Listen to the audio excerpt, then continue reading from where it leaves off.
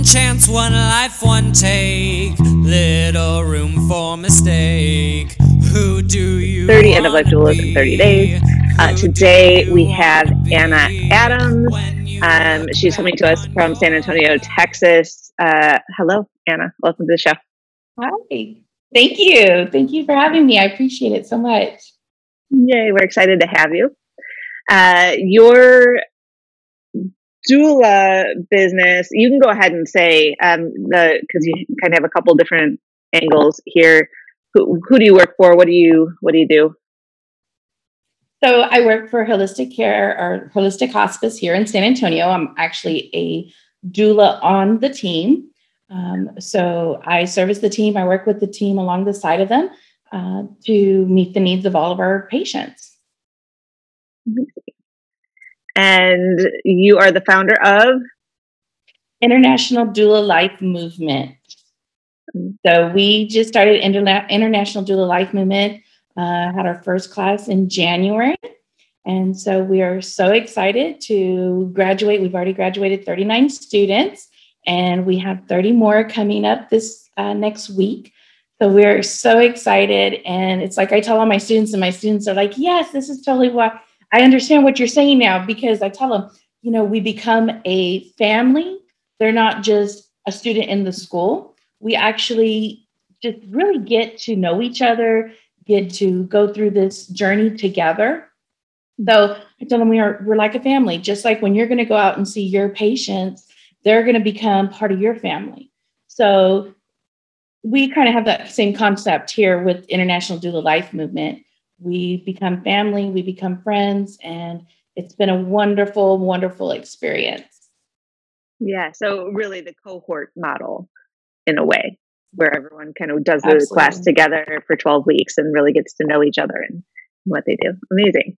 It's really interesting because we even have some that follow along self-paced, but when we get to our case study, they start pairing up and they get to know others. And I just had a student today tell me, she's like, I was so shy and I was going to do my study individually, but she says, I am so happy that I got to do that because it took me outside the box. I got to meet other fabulous doulas as well. And so it's a growing learning experience for everybody.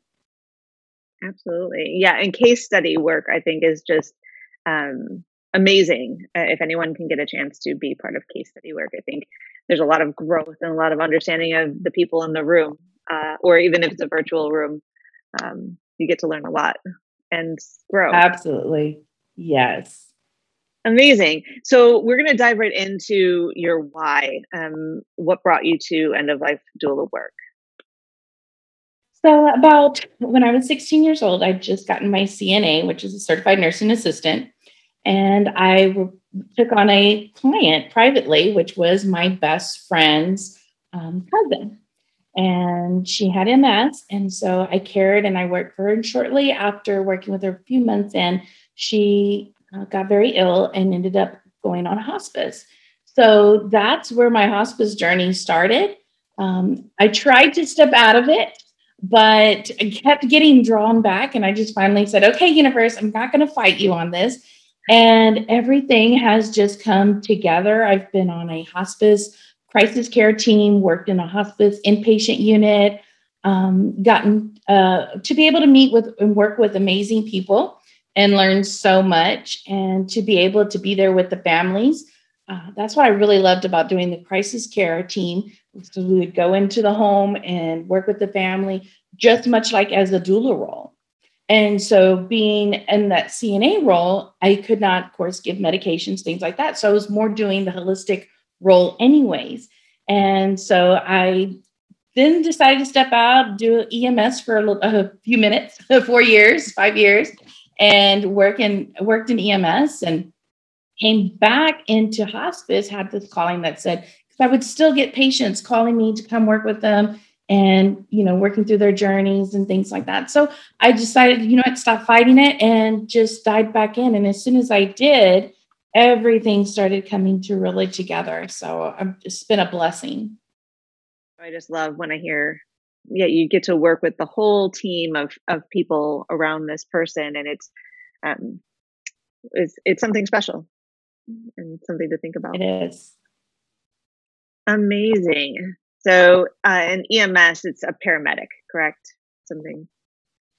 Well, they have different levels. They have EMT, advanced, and then paramedic. So I actually was a manager, or an office manager and dispatcher. So I was over dealing with the intakes of the calls. And so it's weird because you go in for one area of medical where you're trying to save life and trying to prolong it.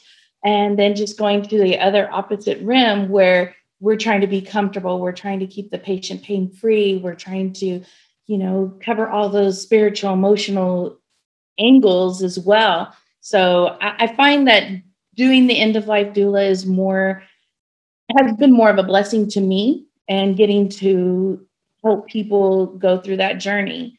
And it's funny because a lot of people don't like to talk about death. We talk about getting ready when we have a baby, we start planning. And we plan for them when they come afterwards to go off to college. But then after that, we stop planning. So being able to go out in the community and just even now with the school, being able to go out and help others to be that voice, to share that it's okay to talk about death. It's, nothing is going to happen if you talk about it. But it's something that allows you to dive in deep and really get your wants and needs out there, so that when that time comes, you can have that time with your family. When I was in the inpatient unit, I would see so many families come through that it happens so quickly. They come in and the patient's literally hours or minutes away from passing. They have, they don't have anything ready. They don't have a funeral home. They don't know if the patient wanted to be cremated. They don't know if they want to be buried. They have no knowledge of what to do. And so you see that they're dealing with more of that fear of, oh my gosh, am I making the right decision to do this? Am I making the right decision to do that? And so you don't get to really embrace that end of life time that you have with that loved one. So I think having doulas aside, and we can, as doulas, come in earlier, just as getting hospice on earlier will allow families and patients and, to really embrace that moment. That's amazing. It is. It's the biggest gift we can give to our loved ones. Absolutely. Is that breath, right? That taking care of them at that moment as well. If we can prepare ahead of time, take a breath into that. People are going to have to go back and listen to that one a couple times. Anna, that's good. That's good stuff. Well, and, I think too, letting them be the mother, letting them be whatever that role, because they've been caregivers for so long, letting them just step aside and be a son, be a daughter, be, the niece or whoever they are, the partner, whatever the case might be, letting them actually take that role. I find that a lot of our families their bereavement is a lot better because they were able to be in that role that they were in and not so much into that caregiver role when that time comes. Yeah. I think that's one of my favorite parts of the end of life doula movement that's coming in. When Absolutely. You know enough about hospice care, is that it's the medical model is what we kind of understand, right? It's the umbrella of the medical. And then doulas are under the relational and or spiritual, that kind of care, the non-medical care. And if we have those two umbrellas over here, the loved one can kind of step away from doing some of that work. And exactly. Yeah. Oh gosh, that's such a good conversation. That's a whole other conversation that we'll have to continue on another episode because it's just, there's so much to it. So I'm glad that you brought that into the room because it's important. So you spoke a little bit about how you got here.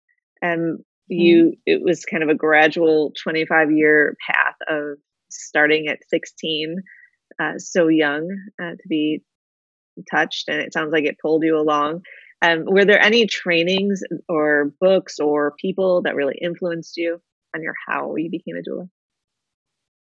I would have to say what really influenced me and I learned from was our pioneers, such as, Deanna Cochran, Suzanne O'Brien. I think also Alua. Um, yes, I think all of them, and there's so many more. Barbara Carnes, the RN, who's got some fabulous books out there as well. There is another one, Patty Brennan is awesome as well. I've read through a lot of her books and used them to refer out to other people, to look at as well. So I think all of our pioneers is really, they take in because we can all learn from each other, and that's one thing that's amazing that we need to take in and embrace as doulas, is to have that love for everybody. So that, not that, we need to not think, sometimes we think in the flesh of taking, but we all have something to give. So let's all share that and give to each other, Absolutely. Building a team of end of life care, just people that you know and trust and can learn from and find a space with, that's the whole point of this, really, is that we're just trying to connect everybody together and grow together. Yeah. Mm-hmm. Yes, ma'am. Yeah, exactly. Yeah. So as you're growing from, reading and listening and following these footsteps of these amazing and women, I just love that all of those are women too, doing all this great work here. What have the challenges been? I know that you just founded this school, finding clients over the years. What challenges have you found working in hospice and being a doula too? I think the biggest challenge has been just getting the education out there. There's so many people in this world that don't understand or know what end of life doulas do. Getting that training, that education, that what we do can be an asset to hospice, can be an asset to the families as well. They don't always, hospices, they're so focused, centered on, that one main goal that they may have. And so sometimes, you have to take a step back and look at it. That's one of the reasons I absolutely love working with holistic care, because our CEO, Erica, she saw the vision, she saw the vision of having an end of life doula, being a part of that hospice team, how much it helps bring in, because we help complement the chaplain, we help complement the social worker, the nurse, the CNA. We help in all different areas that we can still provide that care and support to. So I think just really getting education out there. Now, on the private practice side, I think working with that, I think the biggest thing is not being able to build insurance.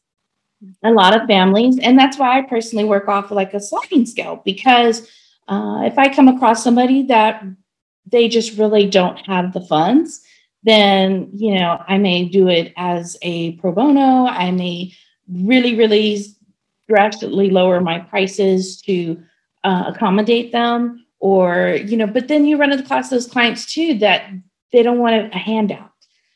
So I'll tell them, we have a special for veterans, this is our special for our veterans, and that helps kind of take that edge off. But I think not being able to have that opportunity where insurances can have a doula service option can make it difficult.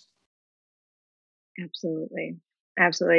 And that is part of this bigger conversation. And we're happy here at Dead Funny Dead Tears to host that conversation. If anyone's interested, any comments that you have on that, just put it in any of the links below or anything like that. Put it in the comments, because we do want to know that piece, right? Community care versus the medicalization of hospice has really come up so many times in these podcasts. That hospice workers were doing doula work until it became medicalized, and now doulas are taking that next role. And should we medicalize it? put it under insurance, and then more people would have access. And what would it lose, and what would it gain? And it's such a deep, it's a big conversation. It's more than this 15, 20-minute podcast here. It is. Okay. It is. It really is. Again, putting that in the room, though, that is a challenge, is making sure that, you can make enough money to be of service and not charge anything if we need to be of service. So, right. You're putting big things in this room, Anna. Good. It's good stuff. This is the important stuff that we need to talk about. I think if we don't talk about it, if we don't have that conversation, then there's no movement. How are we going to get to that movement if we don't talk about it? Absolutely. And as we're educating the public, educating ourselves on what we want and what we need as a movement. Those are big challenges, but what are your hopes for end of life doulas? I really, really, really hope that down the line, as we continue to grow and move this movement along, that just like any patient that goes on hospice or any kind of end of life care, even if they choose not to use hospice, because there are some patients that choose not to, that anyone that's going through end of life would have a doula by their side to walk them through all these things, whether it's advanced planning or end of life care or the burial portion, all of that. I wish that everybody gets an end of life doula with them. Absolutely. You're in good company there. And so what are you looking forward to with this new company that you have going forward, International Doula Life Movement? What are your dreams? Taking over the world? We want to move doulas. We want to get more doulas out there in so many areas, because there's so many areas that there may not even be a doula in their area for 50 miles or more.